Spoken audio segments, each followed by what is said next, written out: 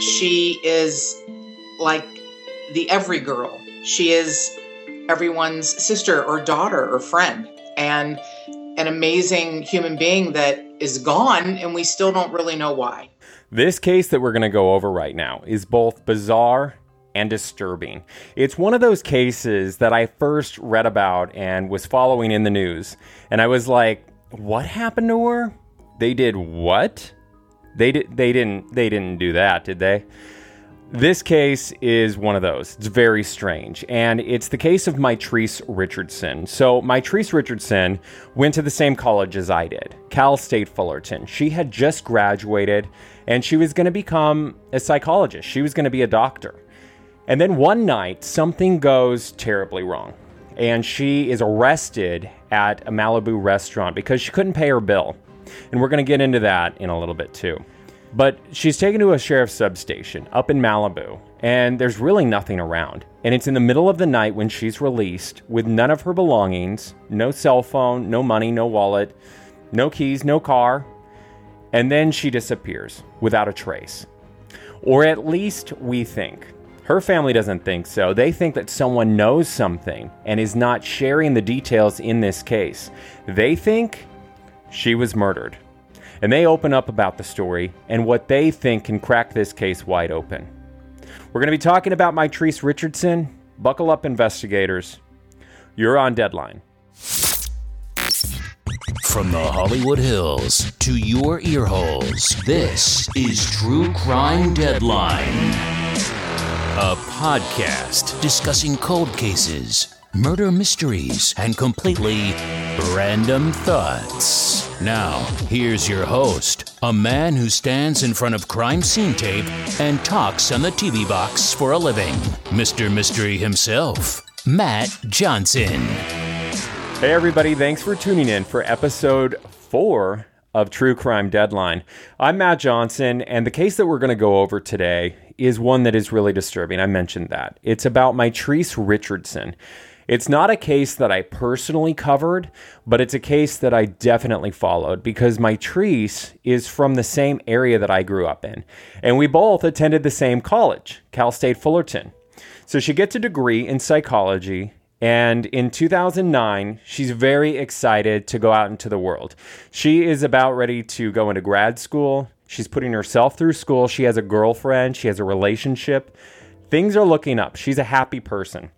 So to help pay for school, she does a couple side modeling gigs. One over at the Playboy Mansion, and then she also does a couple beauty pageants to help bring in money that way, including this one where she's recorded and she's talking about technology and how it's changed society. It's kind of ironic and a little sad to listen to because when you think about it, that night that she goes missing, all she really needed was a cell phone. Mitrice is sponsored by the Fullerton Fire Association. What one technological advancement do you wish had never been invented? Cell phones.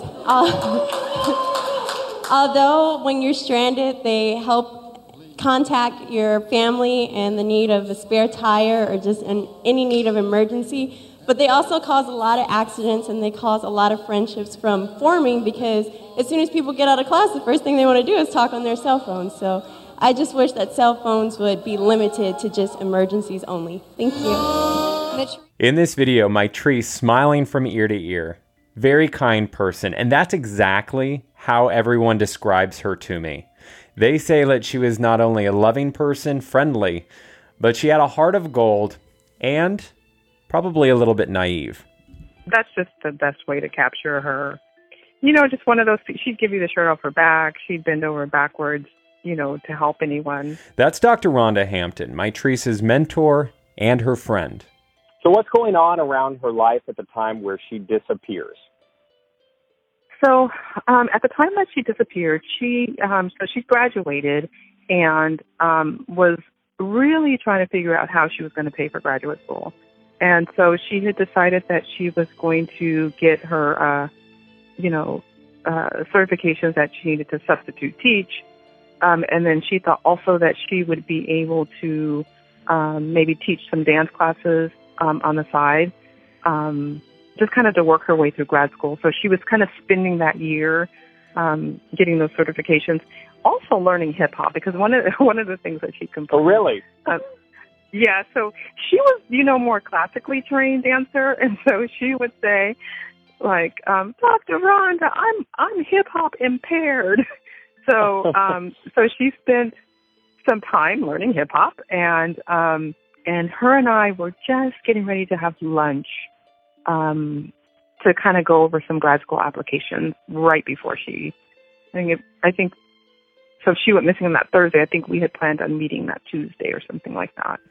The two would never have that lunch together because on September 16th, 2009, Mitrice has some sort of episode.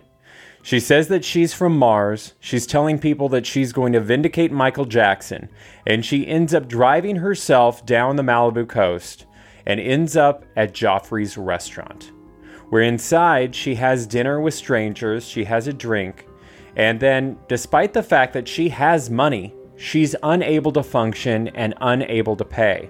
So what do? They call the cops. Rossville Sheriff Station Deputy Shalip, how can I help you? Hi, I'm calling from Joffrey's restaurant in Malibu. Yeah. We have a guest here who is refusing to pay her bill, and we think she sounds really crazy. She may be on drugs or something. We are wondering if someone could come by and pick her up. So deputies with LA County Sheriff's Office come out to the restaurant and give Mitrice a field sobriety test, which she passes. They determine that she's not intoxicated, but she's still arrested on suspicion of not being able to pay for a meal and possession of less than an ounce of marijuana.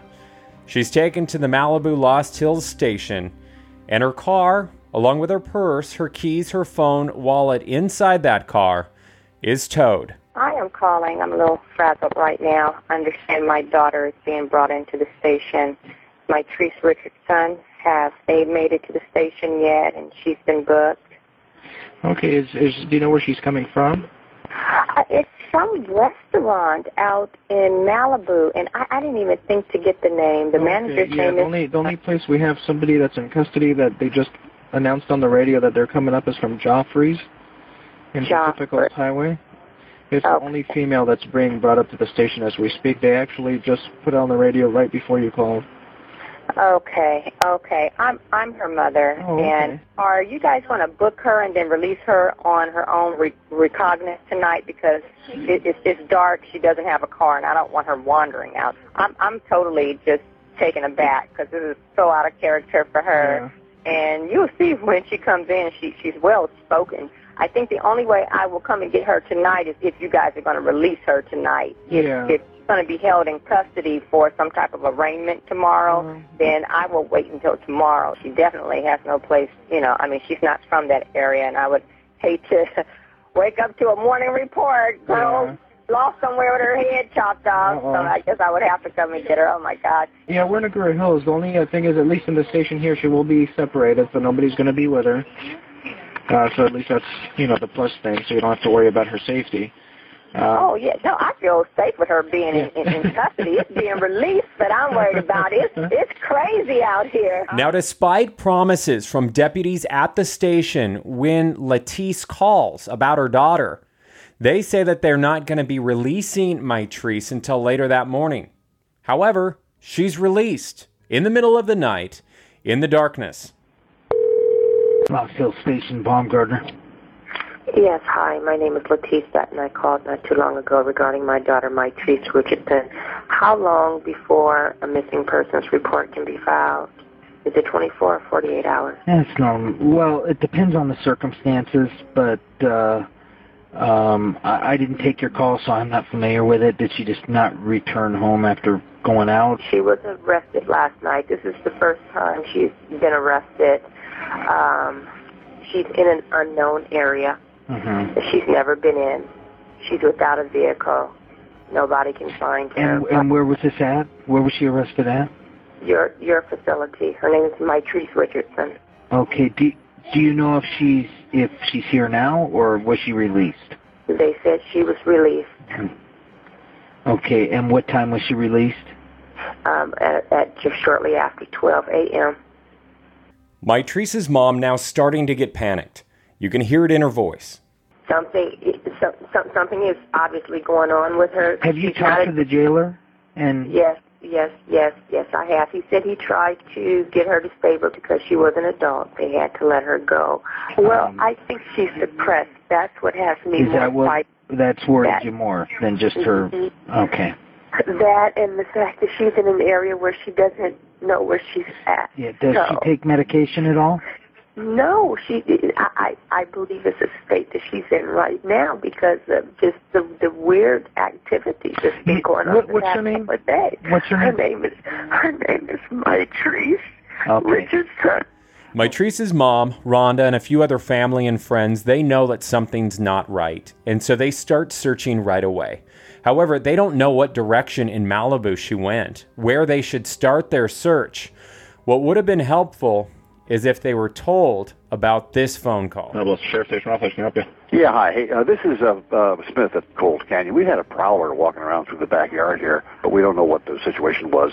I don't know if you have a unit in the area. It might do a little drive-by or something. Okay, where's this at? This is Cold Canyon, like hot and cold in Monte Nido. But it's in the back of the house, which is right where Wood Bluff hits Cold Canyon. And we just had a strange woman walking through the backyard here. It's a fairly large property, and she was sitting on the steps right on the back of the house here. This is kind of a circular driveway, and the gates were closed, so we don't know where this woman came from. You said the cross was Wood Bluff? Yeah, that's right. There's a horse trail, hiking trail access through here, but we've never had this kind of thing happen before. What's she look like? White, black, Hispanic? A tall, slim, black woman with afro hair. How tall? Well, she was sitting down, stretched out on the wooden steps in the back of the house. Hard to tell, but she looked like she might have been medium to slightly tall, with a big afro hair, very skinny. And I think she was wearing maybe jeans or tight pants with a T-shirt. And what direction was she last seen headed? Never saw her. Once she left, she just disappeared. At the same time, the L.A. sheriffs were saying that they were doing searches of her, but they weren't. We didn't know, for example, for a while that she was actually seen in the backyard of Bill Smith. They withheld that information. And then when we found out that she was in that backyard, we were like, well, why aren't you searching Montanito? And if you're using dogs, why aren't the dogs starting at the sheriff's station to find out if she jumped in the car? So there was never a search from the sheriff's station to see which direction she walked. Because of that, we were wanting to see the video. Well, if they didn't know what direction she walked, then at least let us see the video so we could decide where we're going to start our search. When you walk out of the station, you go left or right. We don't know which way she walked. They refused to provide a video. Not only did they refuse, they said that a video did not exist. So they were just stonewalling the entire way, and they would get pissed off when we were doing searches. When did it become a national search? So after the search happened, it was supposed to be a 2-day search, but it was only a 1-day search, right? And so when they called off the search for the second day, we all got very, very desperate. And I honestly started calling everybody that I could. I mean, Al Sharpton, Jesse Jackson, making all those phone calls on a Sunday. And I eventually called Gloria Allred's office. And basically was told that she had no interest in, picking up that story. But the gentleman who talked to me, told me to call KFI. And I called KFI, the John and Ken show. And I remember the producer, I think was Michelle Cube, basically indicating that if I could get on the John and Ken show, then it would make national attention, get some national attention. And that's exactly what happened. So after Lettice and I actually were on the show, and then it began to get national coverage. Mitrice was arrested in September for not paying an $89 tab at a swanky Malibu restaurant. Police released her from a remote substation in the middle of the night with no car, no purse, no money, and no phone. She just disappeared. And then when it's getting this national coverage and when you're being on all of these TV shows or radio shows talking about your friend who's missing, what is that like? I would imagine it's kind of an out-of-body experience. What is that like for you? And that's a good way to describe it. It was all very sort of surreal. And it really was an out-of-body experience, because at the same time we're having to put the word out, that she's missing, we're also doing searches and arranging for, people to come and help us search in areas that we just were not familiar with.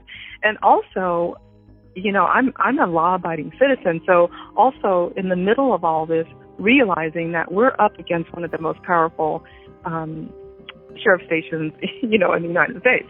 So, and feeling very intimidated and bullied by them, having to deal with that all at the same time was very emotionally draining and overwhelming.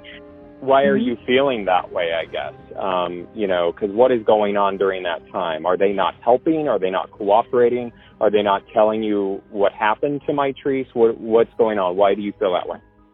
So what happened was, the only way that we really found out information is with the LAPD detective, Christian Merrill. Right before we went on the John and Ken show, she called us and she gave us every bit of information that she could about Mitrice's behavior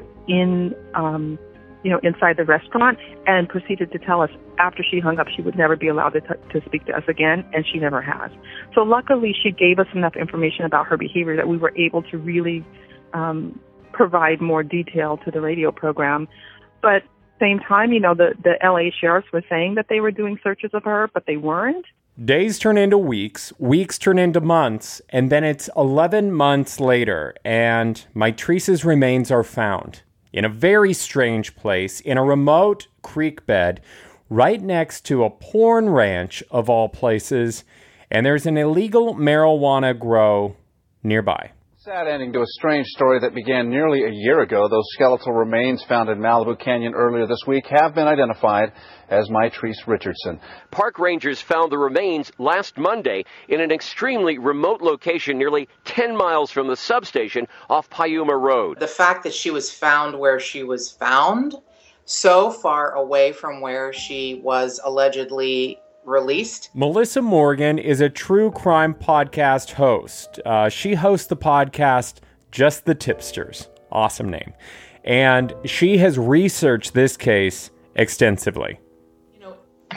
Even though it's been, almost 10 years now, coming up on 10 years, it is still the most fascinating case for me in Los Angeles County, because even though it was, I don't know if it's considered a closed case, probably. I don't feel like it's closed. It's still open. There's still way too many questions, way too many things that happen that are unexplainable. And she is like the every girl. She is everyone's sister or daughter or friend, and an amazing human being that is gone, and we still don't really know why. So how did you run across the case of Mitrice? Today's her birthday, by the way. I know. So how did you run across her case, and then what intrigued you about it? So it's been a fascinating case for me because of the amount of question marks that are at the end of her story, and I don't want that to be for her family and her loved ones. I want those question marks to be erased and answers to be given. What are, I know that there's a lot of red herrings with this case, which is just so fascinating. The more you look at it and the more you talk to people, the more you're like, what? Right. But what are the major ones, if you were to just highlight a couple of the major questions? But the fact that she was found where she was found, so far away from where she was allegedly released, I have absolutely no idea how a girl who, after my own heart, not a real big hiker and lover of the outdoors. I love the outdoors if I can see it through a beautiful window. Don't really care to go out in it. And it's like she is, related to me, and that we both don't really like hiking. She wasn't dressed for an 11-mile hike in the dark down a canyon. She wasn't aware of of where she was. She wasn't used to the terrain. And somehow, within a short period of time, she ended up in an area that was unexplainable in my mind. So talk to me about like what some of the other question marks you have about like, people bring up how her body was found, where it was found, that it wasn't fully found, what that may point to. So the fact that part of her body was found one way, another part of her body was found, I hesitate to use the word posed, but I don't know any other way part of her body, the major part of her body was posed in my mind, the way it was found, which could have been from a perpetrator. Most of her bones were found. The all-important hyoid bone, not found. So we don't know if she was strangled. We don't know how she died. There's no, outward sign. And the thing that's easiest to hide is strangulation. It would seem like that would be, if someone were to have done something to her, that seems like it would have been the thing that they would have done as opposed to use a weapon, which would have absolutely shown she was murdered. So it's just, there's too many questions for me to say. Mitrice walked a very long way, laid down in an area that it would have been so hard for her to get to, and then just succumb to the elements. It's just, there's too many other questions for me to just accept that and swallow it. So the questions are mounting, and then there's a new twist in this case that changes everything. Sheriff's deputies removed Mitrice Richardson's remains without permission. He said, unfortunately, the sheriff botched up your daughter's investigation by removing the remains. And her remains are removed without the permission of the coroner, correct? So what happens is that the coroners were alerted to the fact that her remains were there, or that somebody's remains. They weren't saying that they were Mitrice's remains, but they initially were dropped into the wrong location. So when they were dropped into the wrong location, there was just some confusion going on as to why that occurred, and so the coroners essentially said, "Okay, we'll get there. Don't move anything." But the detectives actually did remove the remains against the orders of the coroner. How has that hurt the investigation? Because we don't know we don't know how she died. Right. So basically, they just scooped her body up. She was, partially mummified and unclothed. So they scooped her body up and put it in the body bag.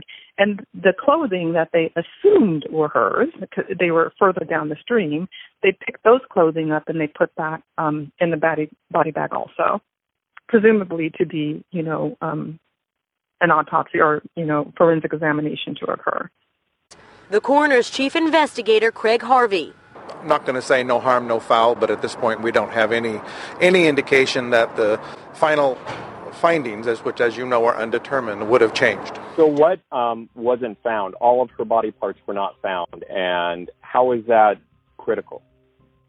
So what happened is that when it was discovered that not all of her remains were found, and so the coroners had to actually go in a couple of times to get additional bones, and so finger bones and various bones were missing. Currently, the biggest concern is the hyoid bone is missing. That has never been found, or at least to our awareness, it's not been found. And so what the independent forensic anthropologist that kind of volunteered to work with Mitrice's family said that bone is critical because that could indicate if there was strangulation or something that could have gone on. So that area of her neck is missing. So the clothing, that was later discovered inside with her body when it was buried, right? Talk me through why her remains were exhumed and how that was discovered. So what happened was when we, at some point during the search efforts, and we met the forensic anthropologist, Clea Koff, and I just asked her, when I don't trust law enforcement at this point with regards to the handling of her bodies because of so many missteps. And so if her body is ever found, would she be willing to come in and do an independent evaluation? And she agreed. So when Mitrice's body was found, actually, Ms. Koff was in England, but she flew out on the day of the funeral. So maybe just a few hours before the funeral, the funeral home allowed her to do, an examination. And so she calls me frantically. She opens up the body bag, and the clothing are inside the body bag to be buried on that day. So had we not had that forensic anthropologist there, we would have never known that the clothing were inside the body, never having gone to the crime lab. She had to make a quick decision. So the decision was, we're just going to have to zip everything up and we're just going to have her buried and then have the body exhumed, because also, in addition to the clothing, she could tell that there was not a complete and thorough evaluation done of Mitrice. So were the clothing ever examined? The clothing, eventually, yes. When on the day that her body was exhumed, we informed the detective in the case that we knew where the clothing were, and we would take them to get the clothing on the day that the body was exhumed, so that there wouldn't be any mishaps. So that it was we were there, and we were taken to the crime lab, and then the body supposedly, the clothing supposedly was examined. I say that because I don't, there's no reason for me to trust the process at this point, and just because they said it was examined, I don't know if it wasn't or not. I know that her body wasn't, and I only know that because we had a secondary opinion. But as far as the clothing goes, all we can do is trust the word, of the evaluation team. And the secondary opinion, did that prove anything? All that person was really allowed to do was oversee the process to make sure that the process occurred in the way that it should. So, in my opinion, it wasn't like the examiner got to go in and do his own examination of her. He got to kind of observe what went on. So we're approaching 10 years with this case. Yes. What are the unanswered questions and why?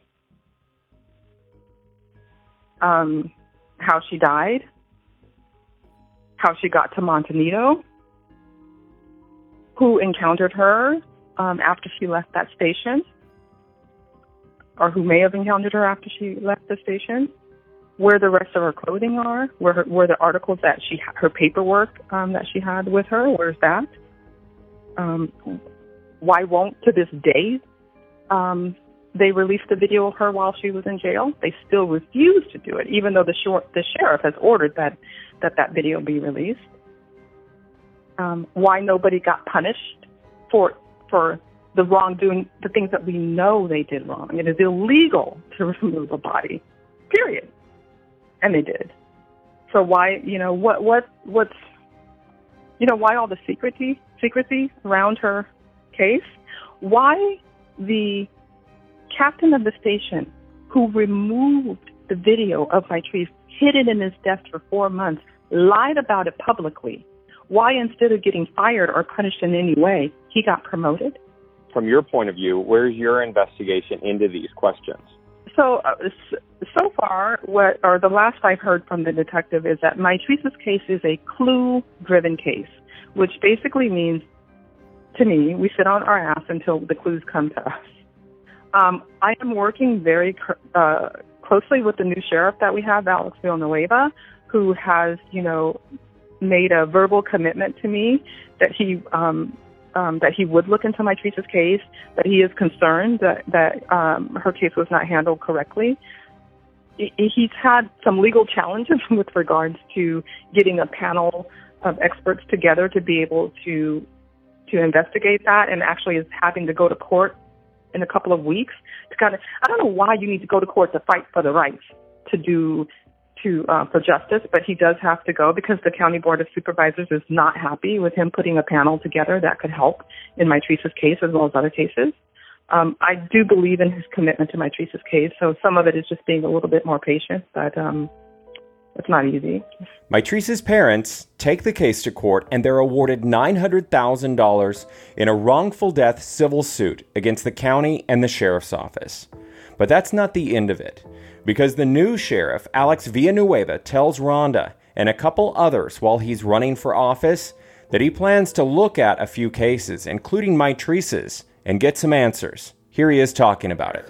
The Mitrice case in particular, it's already been adjudicated civilly on the lawsuit side, but there's still a lot of questions that are unanswered that people need to know the answers for. There are a lot of questions that people have the right to know the answer to.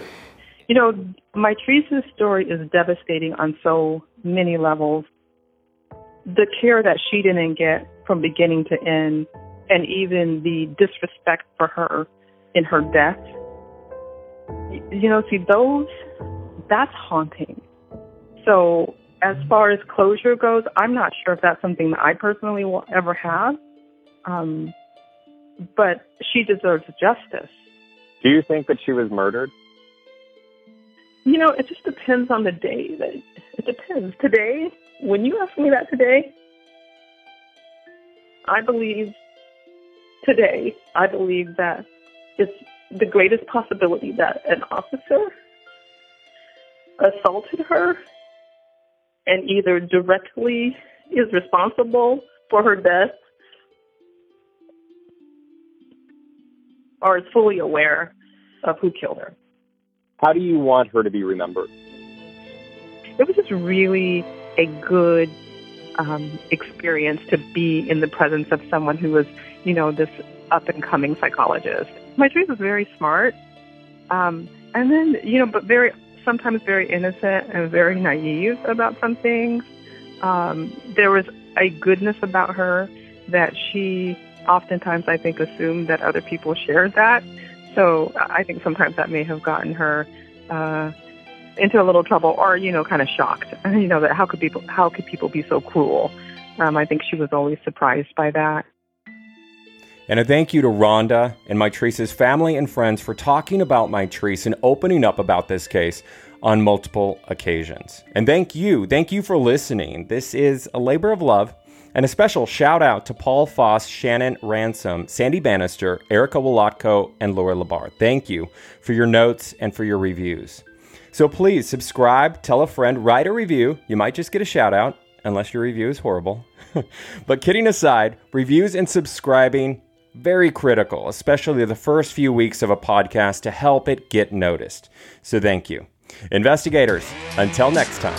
Thank you for investigating True Crime Deadline with Matt Johnson. For more information about the podcast, visit truecrimedeadline.com. And remember, all tips regarding a case should go to the police. Until next time.